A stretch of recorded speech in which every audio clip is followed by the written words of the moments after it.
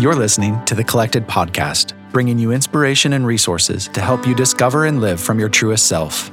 The Collected Podcast is a production of Collected Ministries, a nonprofit organization dedicated to helping disciples of Jesus discover and live from their true identity in Christ, recognize and walk in their divine purpose within the kingdom of God, and experience growth in their capacity for mature, healthy relationships. Follow Collected on social media at Collected Ministries, and be sure to visit thecollectedpodcast.com for show notes and additional content related to today's episode. Here's your host, Tia McNelly. You are listening to Season 3, Episode 8 of the Collected Podcast. As always, I'm joined by my co-host, Jess Biondo. Hey, Jess. Hey, Tia. So good to be back and so excited for our guest that we have on the show today. His name is Dan Kimball. He's the author of several books, but the one we're going to focus in on today is called How Not to Read the Bible, Making Sense of the Anti-Women, Anti-Science, Pro-Violence, Pro-Slavery, and Other Crazy Sounding Parts of Scripture. I am very excited just to hear what he's going to share with us today and to dig more into his personal story of how he ended up writing a book like this. So, Dan, welcome to the show. Hello from Santa Cruz out to East Coast Charlotte. Yes. Santa Cruz, California. Yes. We're very excited to have you. To get started today, I was wondering if you could, before we dive into the topic of your book, just kind of back up and share with us your personal faith story, because I'd imagine it had a role in leading you to write this book. Yeah, I think God works in all of our lives and stories for messages that He wants us to talk about. And my story was I was raised in Paramus, New Jersey, which is a suburb of New York City.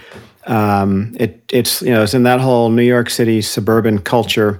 And I wasn't a Christian growing up. I wasn't an atheist. I might have thought there was some sort of God or something.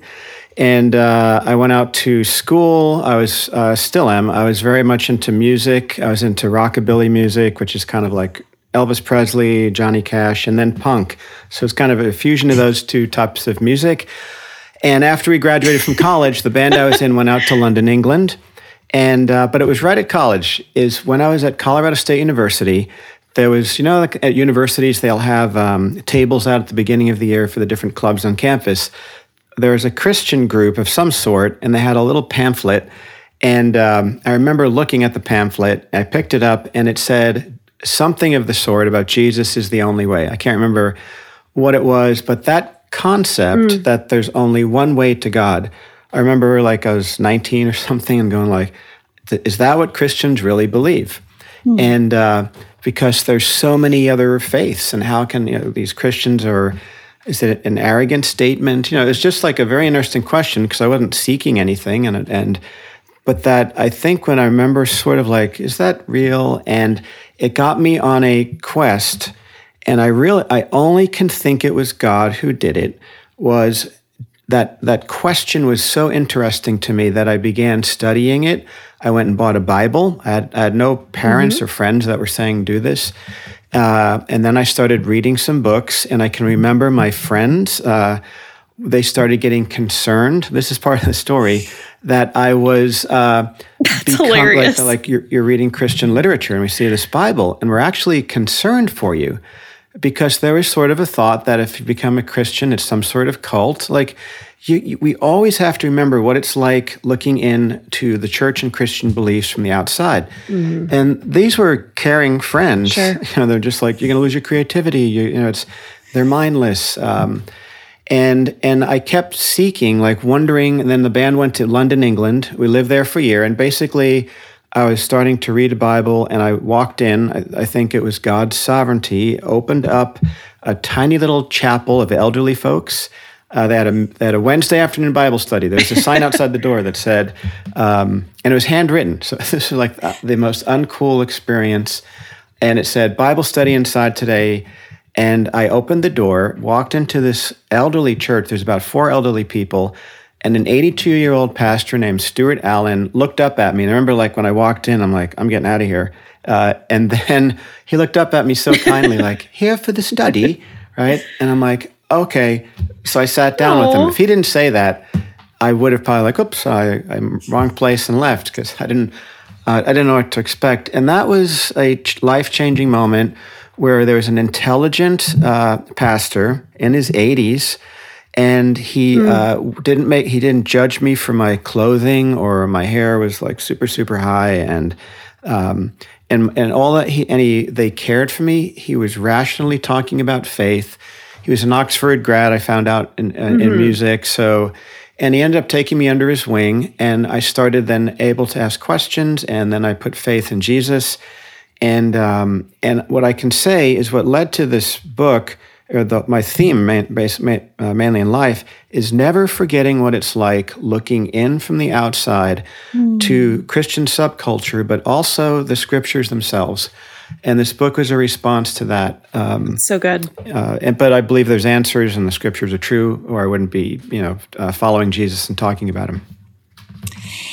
Yeah, in those early days of like discovering the Lord and coming to know him, were there any specific truths that really were a struggle for you to believe? Yeah, well, one was I never understood that God was with us always. I mean, earlier when we prayed, you even said that your presence is with us always. That was kind of it wasn't a contradiction type of thing in the Bible. It was like God's with us always. And so some of the struggles weren't theological, like Bible problems. It was more God loves me. I didn't realize that. He forgives me. I didn't realize that. And that was so mind-blowing to me, because God always was distant, and if there was one. So, but as I then started reading, like I said, and reading it from the mindset, I wasn't in this Christian subculture, and then reading some of these very things, women be silent, go home and ask your husbands questions at home. It's a disgrace for women to speak in church. Okay, that is an actual, as you know, Bible verse. And I'm reading that like, oh my goodness, do Christians really want women to not speak in a church, and it's disgraceful? Or obviously criticism about, what we're understanding of science, and do you have to throw away modern scientific beliefs to believe? And then the one about world religions, that was a big one for me. So I had these kind of questions for sure. Here's just a quick note, was that I always like raising attention to something, that we put so much attention to churches and music and lights and parking lots and videos and all this stuff today. And God works through, those things are tools, right? But how would God choose to save a 24-year-old punk rock drummer living in London, right? It was through an elderly church and God's Spirit in them, loving a young guy, coming into a little church community that was the most unhip church in London, probably. But but it's just so sweet. Whenever I tell that stories, I'm always reminded of that. It's God's Spirit using things, not just the technology and stuff that we have. Absolutely. That is such a strong point. Yeah, that definitely wasn't present in the early church. Yeah, right. And yet it kind of exploded. So yeah, love is sort of the best truth, methodology, right? huh? You have to define love today. Like you have to define love. Is it scripture? That's true. You have to define the gospel. You have to define Jesus. We're living in a world. That's why the scriptures are so incredibly important, because we can say terminology out there today, and then the gospel, and it has nothing to do with atonement. It might just be social services and things like that. So that's why definitions are really important, and that's why I'm so passionate about this. Because if we discredit the scriptures, or we undermine the truth of the validity of the scriptures, and if all generations, but in particular younger generations, because they're more studies show the younger you are, even as a Christian, the less Bible knowledge you have. It's not about knowledge, it's about our hearts, what the knowledge does to our hearts. But then it's so easy to start believing things that are not true. It's so easy to start believing things that are not in the scripture. Yeah. And it's so easy to see criticisms of the scripture, and this is what this book is about, that sound really spicy, and oh my gosh, I didn't know that was in the scriptures, and have your faith undermined. And that's why parents, young moms, young dads, parents like youth pastors, young adult leaders, like, to me, this is one of the most, if not the most, outside of prayer, critical thing to be talking about, because if the scriptures are discredited, your focus of a show about your self-identity and all of this, all of that just falls apart, and there's no grounding in it. And I do believe there's a very strong, I don't know if the word's attack, I don't like using that word, but a very strong culture of movement. Undermining the scriptures today and trying to say like they're not really true, they're crazy, stay away from them, which undermines everything. Well, even you mentioned attack and a little behind the scenes. When we were preparing for this, so many things have happened with scheduling and things behind the scenes that it was like, it may have been easier to cancel, but we felt it was so important. It was like one thing after another. And then even technology, like trying to get on today, it was glitchy. Yeah. And, so it's like Tia and I just stopped and prayed and we're like, Lord, the obstacles tell us this is an important conversation and we're pushing through and we're going to do this no matter what. Right. And so this topic is so important because you're right. Our whole identity is rooted in our belief of who God is, and we get so much of that truth from the Bible. Yes. Absolutely. And you've broken down the kind of the content of the book that you have recently written into these 5 different areas where people do misread the Bible. And I would love for you to kind of hit on each of the 5 if you're okay with that. I mean, it's just so important. Like, what truth have you found? In what ways have you found that people are misreading the Bible in these ways? And if you want to just go 1 through 5, that's good. Great. Yeah, the with book us. is broken However down. You want to do it's 5 topics, and the first section is kind of the problem-solving problem. Like, if we don't know how to correctly understand what the Bible is or how to read it, then we're getting off to a bad start. So the first section's on that, and then there's 5 topics that we go through: violence, anti-women sounding scriptures, anti-science, pro-slavery, those type of things. And because if I'm listening to this, let me bring this to a very practical. It's not just theoretical. Like, there's people that are into apologetics. I love apologetics. Love apologetics. Love theology. But this isn't just a matter of like Bible knowledge or let's figure out the tricks of how to answer this stuff. This is the story that I'm hearing over and over again. And if you're a parent or a grandparent or you got a sister or this could be you, this is how it's happening. There's a guy that grew up in a great church, and he was in the worship band at the church and had a good church experience. This wasn't like a church is outdated, or had bad music or the preaching wasn't relevant. He graduates, then he goes to a local university here, and he gets into a Christian club on campus, and they start studying the book of Exodus. So here you are, an 18, 19-year-old studying the scriptures, and for the first time, like, he's heard the Exodus story, you grew up hearing about it and stuff. All of a sudden he's realizing, he said he paused thinking about the Pharaoh and Moses, where God killed the firstborn of the Egyptians. And he said, that's, you read it and you're like, that's right, they deserved it. They didn't. And then you start thinking about, he said, Herod killing the, under 2 years old in Bethlehem when he was trying to kill Jesus. And then all of a sudden, why is it okay for God to kill children, in Exodus, but not okay for Herod, right? Because we recoil back in horror at that, yet we just kind of pass it over like, too bad for those little 2-year-olds and 1 year old and babies that died in Exodus. Then he started reading through as he's studying, and he reads about slavery and even a father selling his daughter into slavery. It's like, I didn't think about that. And he's like, how could God be behind slavery? And then he types online, researching, and he found a website called evilbible.com, and it's still up.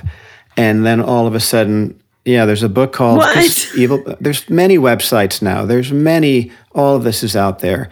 And on the website, then he found not just those couple of verses, but it's just focused on the Bible being seen as an evil book where God is for slavery, anti-women, fathers selling their daughters into slavery, violence, killing children, all of these things, mythical anti-science type of things.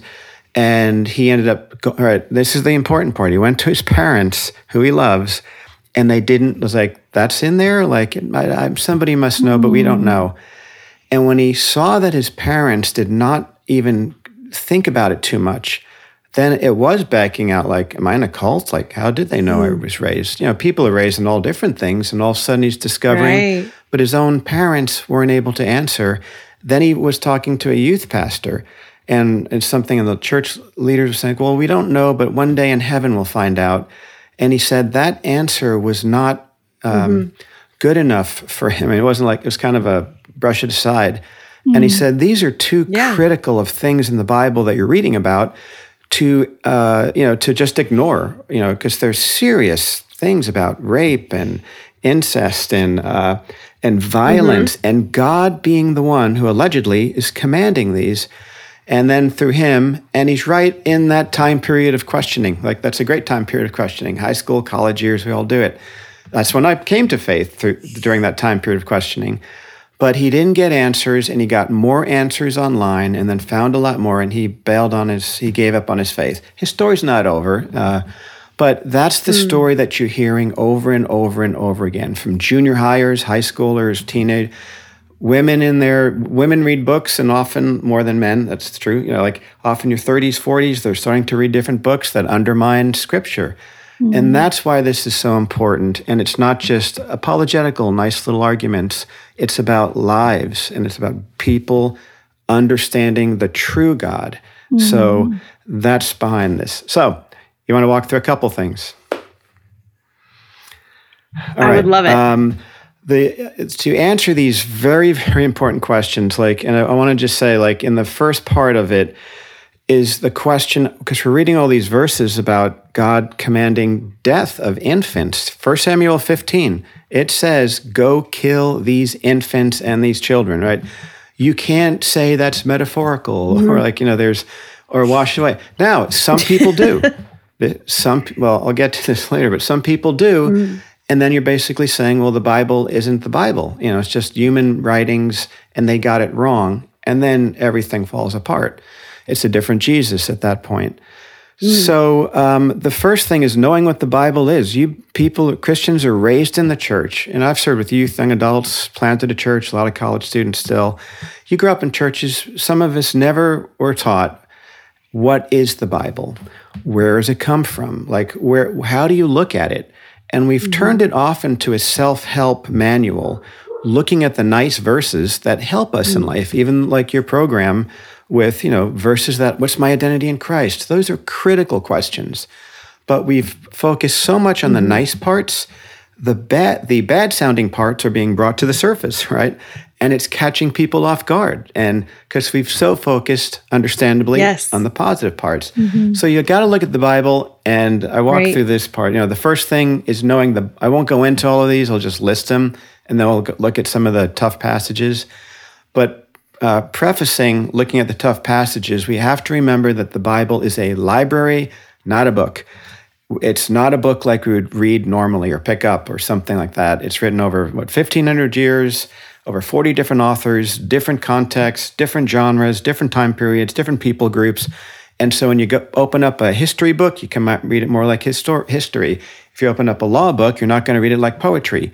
If you read poetry, you're not going to read it like law. So an easy thing, but we're so eager to just read and have it, and have it, apply it to our life. What's God saying to me in this? He may not be saying anything to you, right? Which is my next point.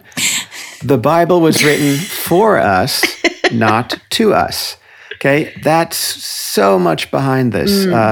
Professor John Walton out of Wheaton came up with that Wheaton College came up with that statement. But it's that reminder that the Scriptures were written. But say the book of Revelation, who is it written to? I'm going to ask you that. Who is the book of Revelation written to? To the church? To the churches. Some of it was letters to the churches. Yeah. So when it's written to 7 specific churches, and so then you got to say, what was going on in the world of those 7 churches? If you don't look into that and saying, what was God through the Holy Spirit, and then speaking through John in this case, wanting those 7 churches to know about their situation, what's going on. We're so eager to just jump in and say, right, it must mean this to me, or interpret through a modern lens. So that's the Bible is written for us, not to us. A third thing is never read a Bible verse. We're so great at pulling out Bible verses and reading all the nice ones. Just any nice verse that you can think of that's on Christian coffee Jeremiah mugs. 29:11. Yeah, and that one is so taken I'm sure out of you context discussed too. that one in the book. Yes, I do. Yeah, and it can be. There's wonderful Bible verses. We want to have Bible verses to encourage us, but you don't see, go kill the Amalekite children and infants on coffee mugs, right? So, but then you always have to. This is the number one issue with these memes. Is we look at Bible verses and we don't then naturally, our first instinct should be, all right, there's a verse. What's the paragraph, the chapter, the book it's in? Where is it in the Bible storyline? And then the last one is the Bible. All of it points to Jesus. Ultimately, everything's pointing to Jesus.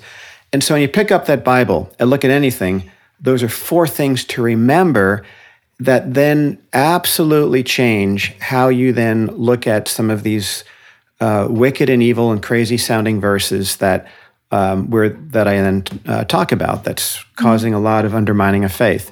So let's look at one. That's really good. Which one do you want to start with? You pick. So I have an interest in pro-violence, the pro-violence Bible.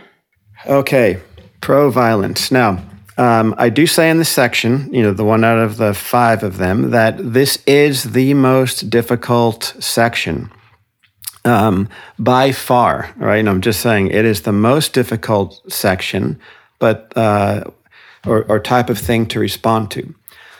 But let me just think of some examples. So you look in the scriptures in 1 Samuel chapter 15, you see without a doubt that God is commanding, and it even says women, children, and infants to be killed, right? It's written out very plainly. There's a command from Scripture there. We see God, again, he killed, the angel of death killed the firstborn of the Egyptians. There's violence, there's death, and there's God behind it. We see, Joshua and Jericho. We sing the song, Joshua fought the battle of Jericho. Do you know that song? Yeah. Right. Oh, yeah. And the walls came tumbling down, and kids sing it and everything. And I always think they're kind of missing the second verse, Joshua fought the battle of Jericho, and he killed all the women and kids. We have to forget. Yeah, right. Leave that verse out. So, and what's happening is we've been just kind of reading over them, and then all of a sudden, wait a minute, children were killed. That's hard to comprehend a God doing this, right? Mm-hmm. So again, it's hard. We could spend an hour and a half easily on this. So let me just give a quick example of what you do. You'll see memes now with Bible verses like this pulled out. It says babies, dashing your babies against the rocks in Psalm 137, I think it is. And they're look, God wants to kill babies. Somebody rented a billboard. It might have been up by you guys somewhere. And it was an atheist group.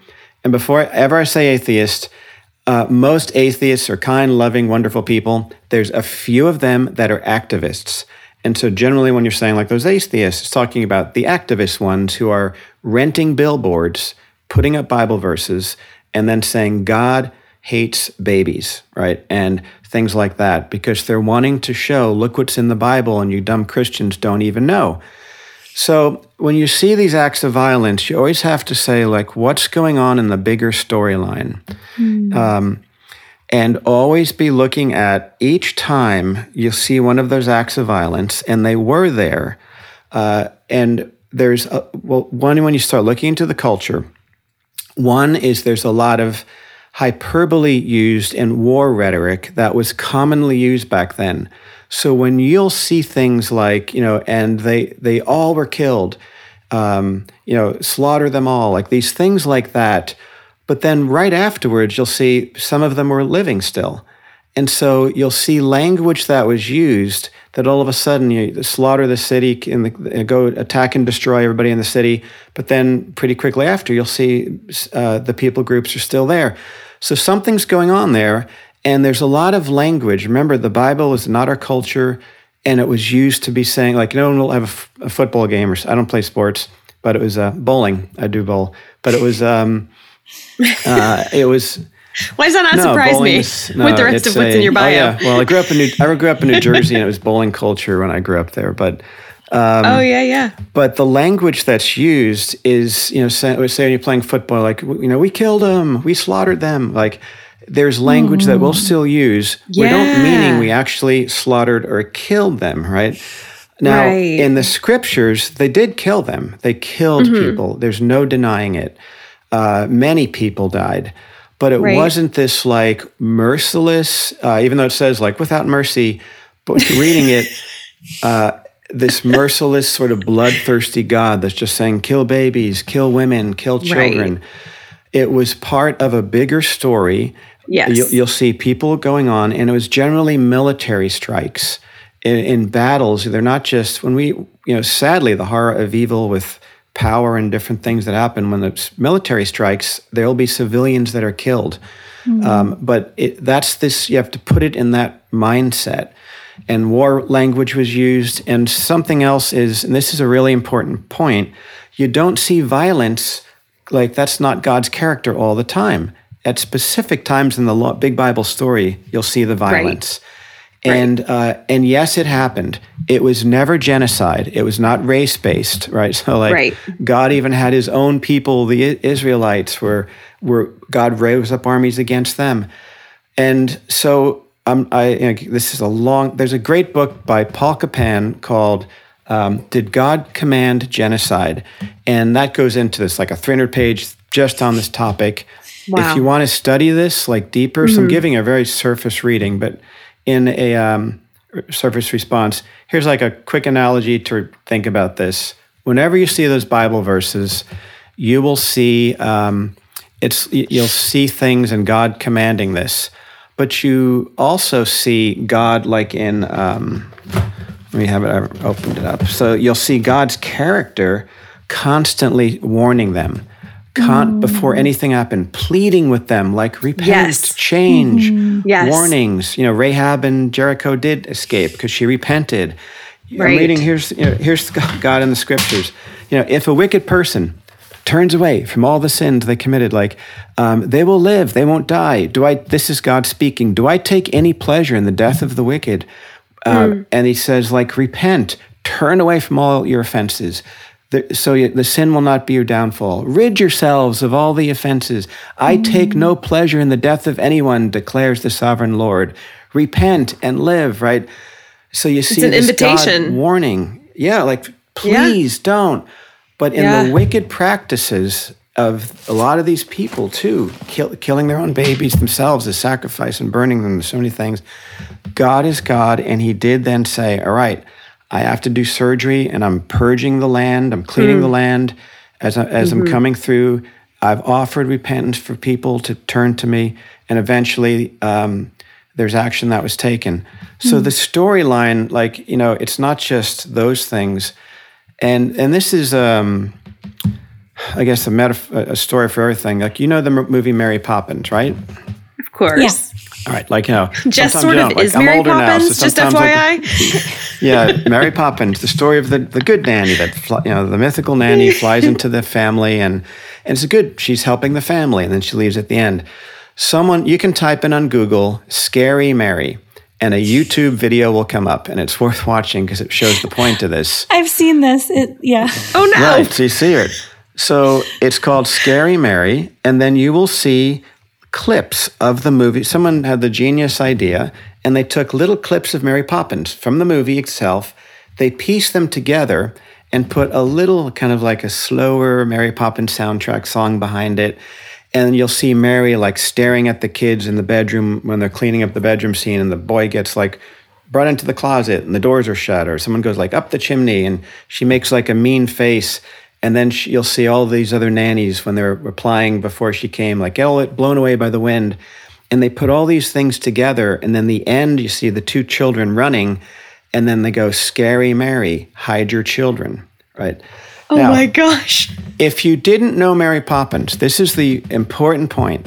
If you didn't know Mary Poppins, you would watch that trailer, and of course, it's a horror story, and Right. but it is not a horror story. But if you're only piecing a few things out without looking at the whole, it's going to be a horror story. And that's what's going on with the Bible and violence. The cross is violent. There's violence was used. And that is the hardest thing to describe. But if a baby ever died as a result of battle, they are with the Lord right now. Right now. All of their parents had time to repent. They were warned. And Pharaoh had time to repent. Like, he was begged, turn, let the people go, turn. So, and that God is a passionate, slow to anger, forgiving God. Absolutely. And there was violence for sure. And you don't wash that away. And it's hard to grasp, but that's because the whole God, you then trust. So that's a somewhat quick answer to a very deep, complicated thing in the Bible. It's interesting to me, Dan, and I want to go and see how many of these promises I found last year in 2020. I use a word of the year as like a lens through which to view life and what the Lord is teaching me in a year. And my word was promise last year. And I noticed as I studied that word and I studied the word promise in the word, a lot of times God's promises are phrased, if you ... I will ... And it's almost always an invitation to turn from sin and enjoy the fullness of life in Him. And so I'm so interested to go back now, and maybe you already know, and connect those promises to these places of terrible violence and how many of them, the people could have prevented ruin by turning from sin and taking God up on the invitation to enjoy life as He designed it in the garden. Obviously, that's not the story of the world, but just for my own interest, I'm going to have to go and see where those things connect. Yes, well, the story of Nineveh, and Jonah. They were a wicked city. When you look at historically what was going on, they would kill people, put the human skins on the walls of their city, behead people. They have cut off body parts and all. Extremely wicked place. And they repented. They were warned in that case. They repented, and God did not then destroy the city. Great example. Yeah. And something that you said is really, really important, because pastorally, being in ministry a long time, whenever there's an if, like if you, is the if to us, or is it is it to something specific or somebody specific? Because often we claim promises and we expect God to do something when those promises were never ones He made to us. Yes, and then that was a big question I had last year. Disappointed in God for things that He never promised to us. Yes, that's so good. I'm glad you said that. No, that is one of the biggest things that disappoint people, because they just look at the verse. There's a promise, sounds wonderful, but it wasn't meant for us. You got to look at, is it one that was meant for us, or the promise, or is it one that was specific? The one you mentioned earlier, if my people come and pray, I'll heal my land. Right. Who was that written to? Was it written to us? No, it wasn't. It was written to the people of Israel in captivity in Babylon. And it was about them getting back, so that, now we can, of course you want to pray and repent and turn to Him. Right. But there's not a promise our land will be healed if we do that. I hope He does. I want to clap for you right now. Yeah. Yes. Okay, because Christians are just as guilty as the atheists and so that are pulling out all the bad verses. We've been just as guilty as only focusing on the nice verses and often misusing them, which can create heartache and disappointment in God if we've claimed things that He never promised us. Yeah, that's so good. I have noticed, though, those promises to a certain people group, when you read them in context, as you're suggesting, that's so imperative, they reveal something about God's character that is for us, that is timeless, and that we can carry with us to understand, okay, this was the way He intended for us to live and be in relationship with him. And if we will heed the warning of what we're reading in history, we can really learn and do better as his people now. So I 100% agree. I even had to get into a conversation with my own pastor this past year, trying to understand just that concept. And so I'm really, really glad that came up. I feel like, especially right now, with things that are going on politically and there's a whole lot of prophecy going on out there. And I just wonder, if that's not for someone who's listening to this episode to kind of rethink the way that we're looking at the promises that we find, particularly in the Old Testament. So thanks for bringing that up. Yeah, I mean, I say this. I mean, I say this. I don't know what the words, with great respect to people, but like, sure. Christianity, it says, "Love the Lord your God." This is the greatest commandment, with all of your heart and your mind, right, and your soul and strength. Yeah. Your mind is involved. Totally. Romans chapter 12, verse 1 and 2. Don't conform to this world, but be transformed by the renewing of your mind, right? Not just singing songs or fellowship or serving. Our mind is involved. And it's sad to say there's a lot of, we should be thinking Christians, and the scripture's there for us to be thoughtfully thinking through, because you're absolutely. I'll say this with, again, great respect. As a church leader, people give money to churches, right? So, like, and we're constantly give to the mission of the church and all of that.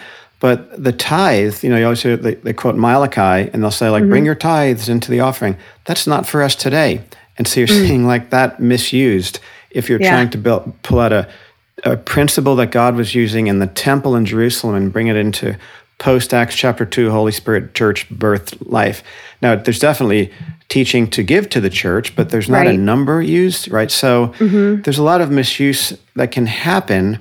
And I will say this, if a prophet does not come true, all these prophecies that are said, knowing the scriptures, then what does it say about the prophet? So if I'm prophesying and something doesn't come true, what does the scriptures say about the prophet? To consider what the prophet has said and to bring it before the Lord and test it. Test it. And then if it doesn't come true, false prophet? It's a false prophet. False prophet. Right. Yeah. And then in the Old Testament, you know what the punishment for false prophets were? Death. Yeah. And we have turned, even prophecy, we've turned it almost like into a weird game, like in my opinion. Yeah. It's almost cheapened it. I believe in God speaks through people for sure. Totally. But we do too. It's almost like I'm going to prophesy about this, and all of a sudden it's almost like it's not based out of scripture. And so many people can get disappointed if we're just so lightly doing that. And so that's, again, coming back to the scriptures and how to read the Bible correctly. Yeah. And, that's so good. So, all right, let me raise up something else because of one of the things in the Bible that we hear, because you mentioned something earlier about principles for today that that we can learn from. Yeah. So let me ask, you go back and a lot of these are showing up on memes, on television. Celebrities are quoting these things. There's Bible verses that explicitly say, do not eat shellfish. That means do not eat shrimp, right? There's a website that mocks the Bible and Christians, and it's called GodHatesShrimp.com, right? There's things that are out there that are just saying, like, why do you wear polyester blends? Because you're not supposed to have fabrics of two types together. Don't get tattoos. And they're quoting Bible verses, putting them up on memes, and then they list the actual verse. And you're reading it, and you're like, this is crazy. And then there's criticism and memes up that will say scriptures from the Old Testament and the New that'll talk about slavery. And they'll say, like, God is showing, there's verses about slaves obey your masters, and fathers, you can sell your daughter into slavery. And these type of they're actual verses. This, again, on a billboard, slaves obey your masters, a horrible graphic, and the Bible verse. Mm-hmm. So people see these like, that's in the Bible? Like, did God want slavery? Can we not eat shrimp today? That is a Bible verse. Okay, this is not, these aren't made up. But how do you answer those things? So, all right, I'm reading that. So can we not eat shrimp today? All of these type of things that you see. Now, these are easy ones, not the slavery one. I'll talk about that in a moment. But these are, shrimp and those kind of things. They were laws that were set in. Remember, the first one is the Bible is not written for us and to us. It's not a book, but a library. Those were laws written to the people of Israel after they left Egypt. They were in the desert. They had no scriptures. Remember, there was no Bible written yet. True, yeah. God was using Moses. So they were wide open. And the surrounding people groups were practicing all kinds of worship of other gods and different things. So God was giving them laws to live distinctly and separately from the other people groups around them at that time. There were dietary laws and some like social type of laws. There were moral laws and different things that God was giving them. And then you follow that out. So could you eat a shrimp if you were a Israelite in pre-New Testament times? No. Can you now? Yes. What changes? You follow the New Testament thread, and then you'll see that Jesus also, and he's talking about all things are clean now. You'll see that law does not apply to contemporary living, and it's not. It was an abolished law that had a time and a season, and is not for today. But then you have to say, all right, can I kill people? What about the sexual morals? Like those were in the Old Testament. All right, that's a good question. Yeah. You have to follow the Bible storyline. And actually in the book, I read out that chart. It's got the Bible storyline. Yeah. And then you'll see post-Jesus, post-birth of the church, what you'll see is the sexual ethics stayed, right? They were reinforced and they kept going. But dietary laws and those type of things, they ended. So you have to see what were the things that were continual and what weren't.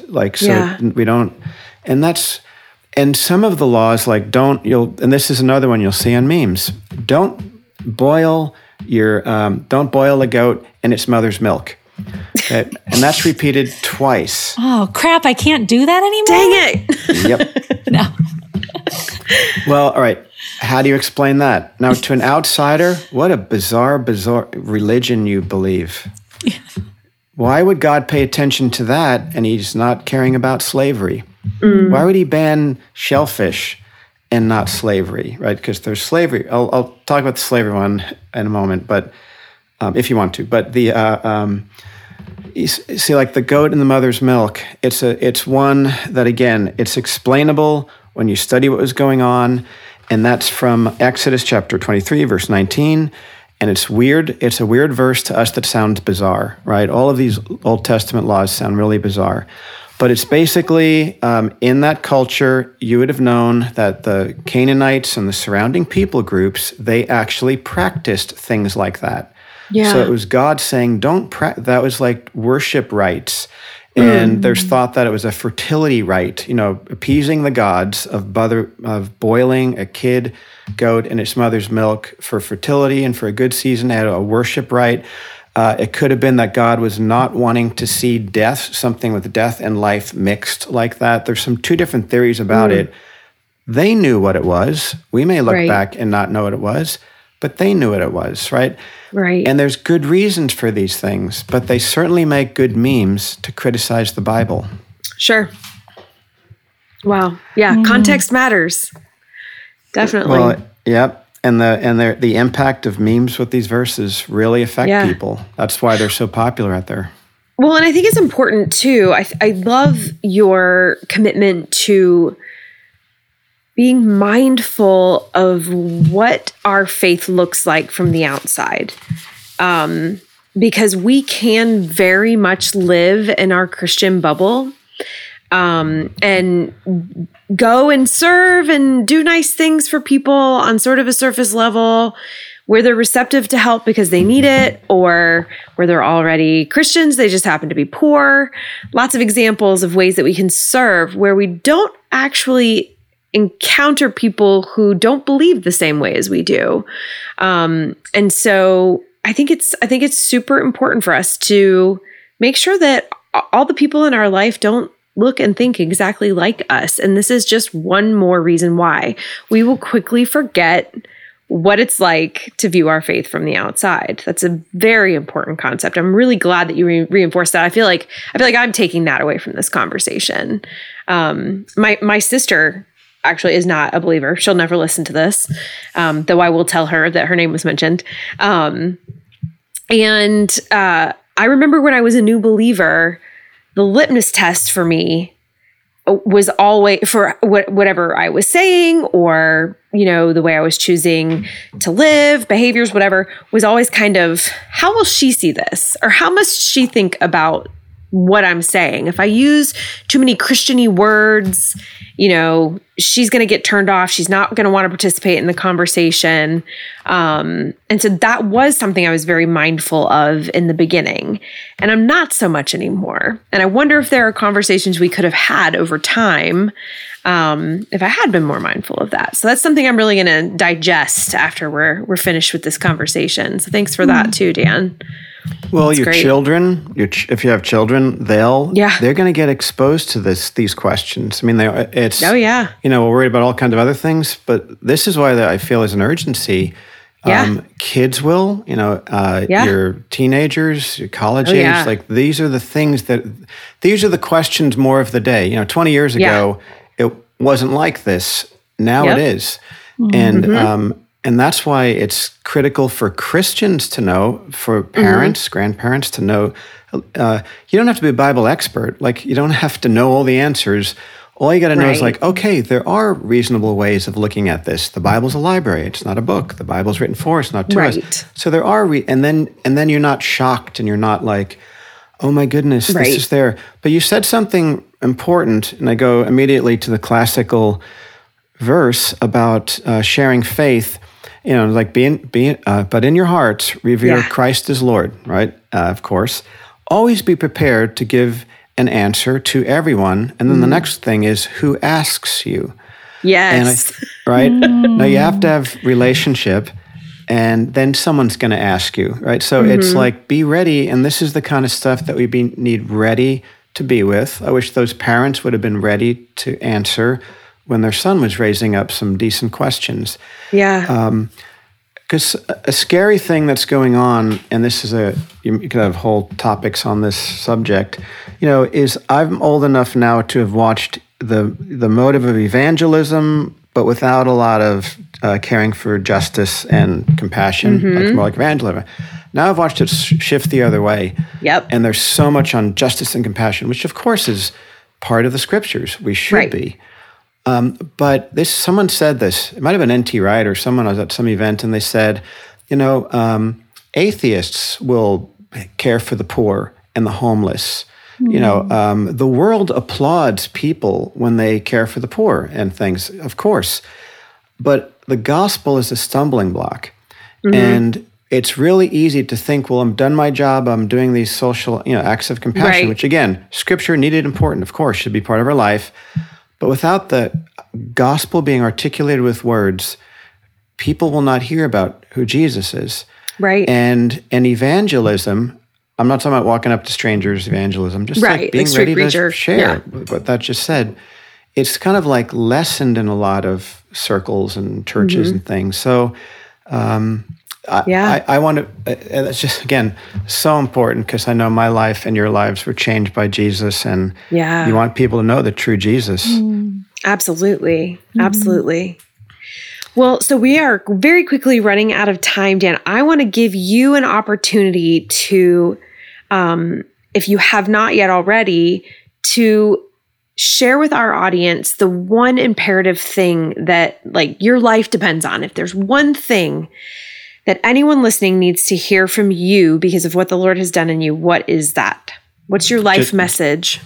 Oh, well, my life message is, despite what you may hear, think, or even a disappointment in a church, a local church, or something, that Jesus is real, changes lives, and the scriptures are truth.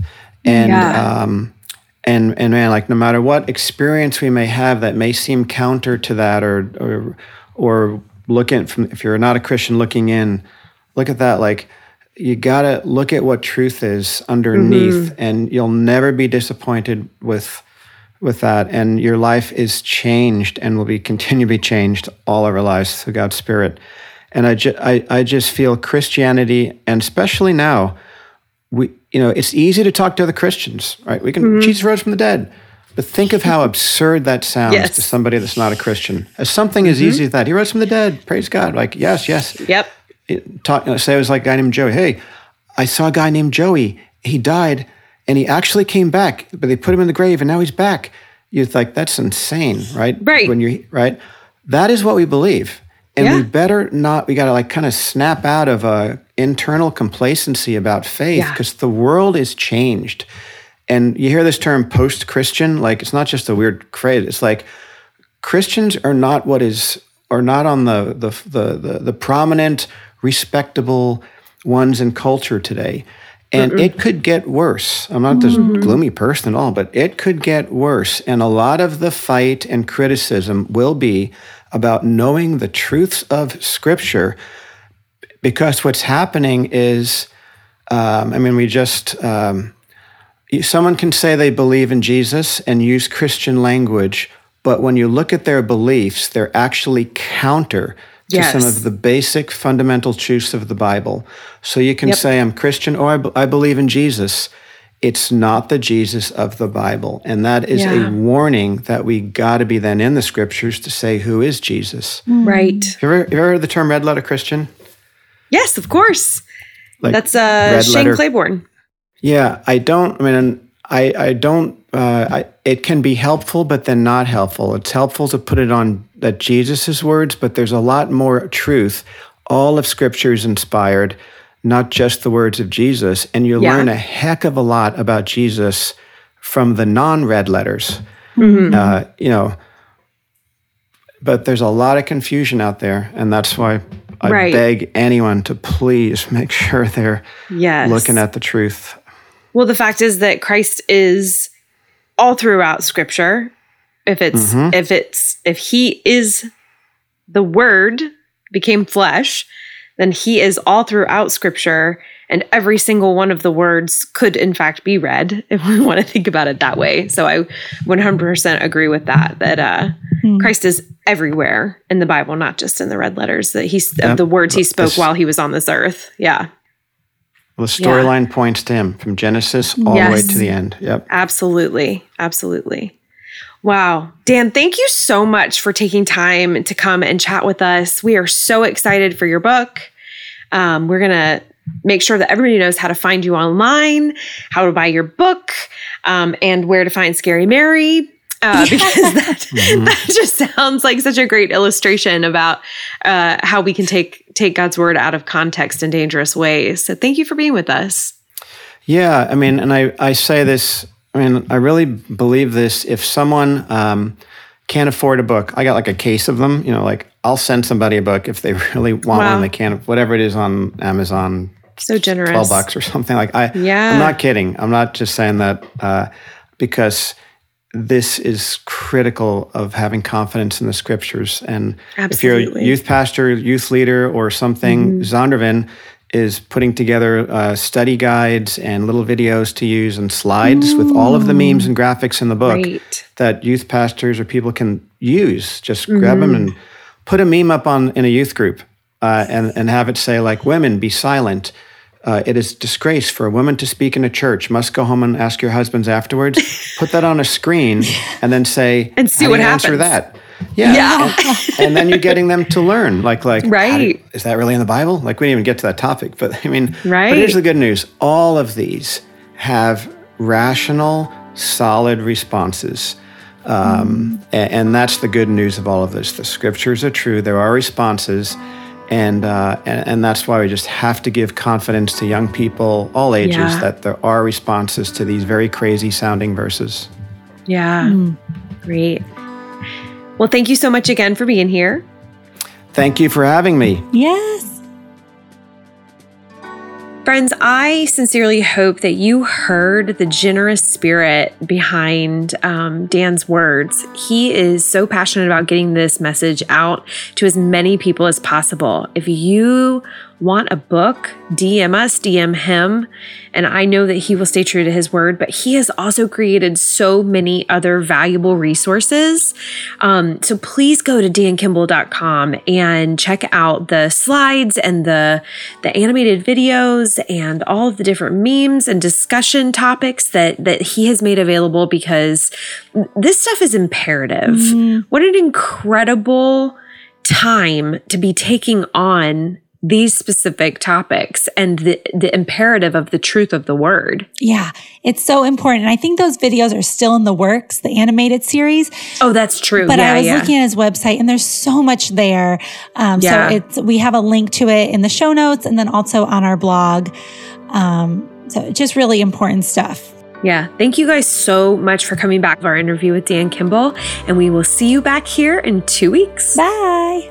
Thank you for listening to the Collected Podcast. Please be sure to subscribe, rate, and review. And if you like what you've heard, we'd love it if you'd help spread the word. Check back here for new episodes dropping every other Thursday. You can follow along on social media at Collected Ministries. If you would like to support Collected by making a tax-deductible contribution, please visit collectedministries.org/donate. The Collected Podcast is also on Patreon at patreon.com/thecollectedpodcast. That's Patreon. Become a patron for as little as $1 a month to gain access to bonus content, early bird ticket sales, giveaways, and more. You can also find Tia at Tia McNelly Notes and Jess at Spreza Foundry. Collected proudly supports and partners with Flourish Kenya, a nonprofit working to support and prevent unplanned adolescent pregnancy in rural Kenya. Learn more at flourishkenya.org. The Collected Podcast is produced by Jess Biondo and edited by Jacob Early. Music is by Asaf Elan.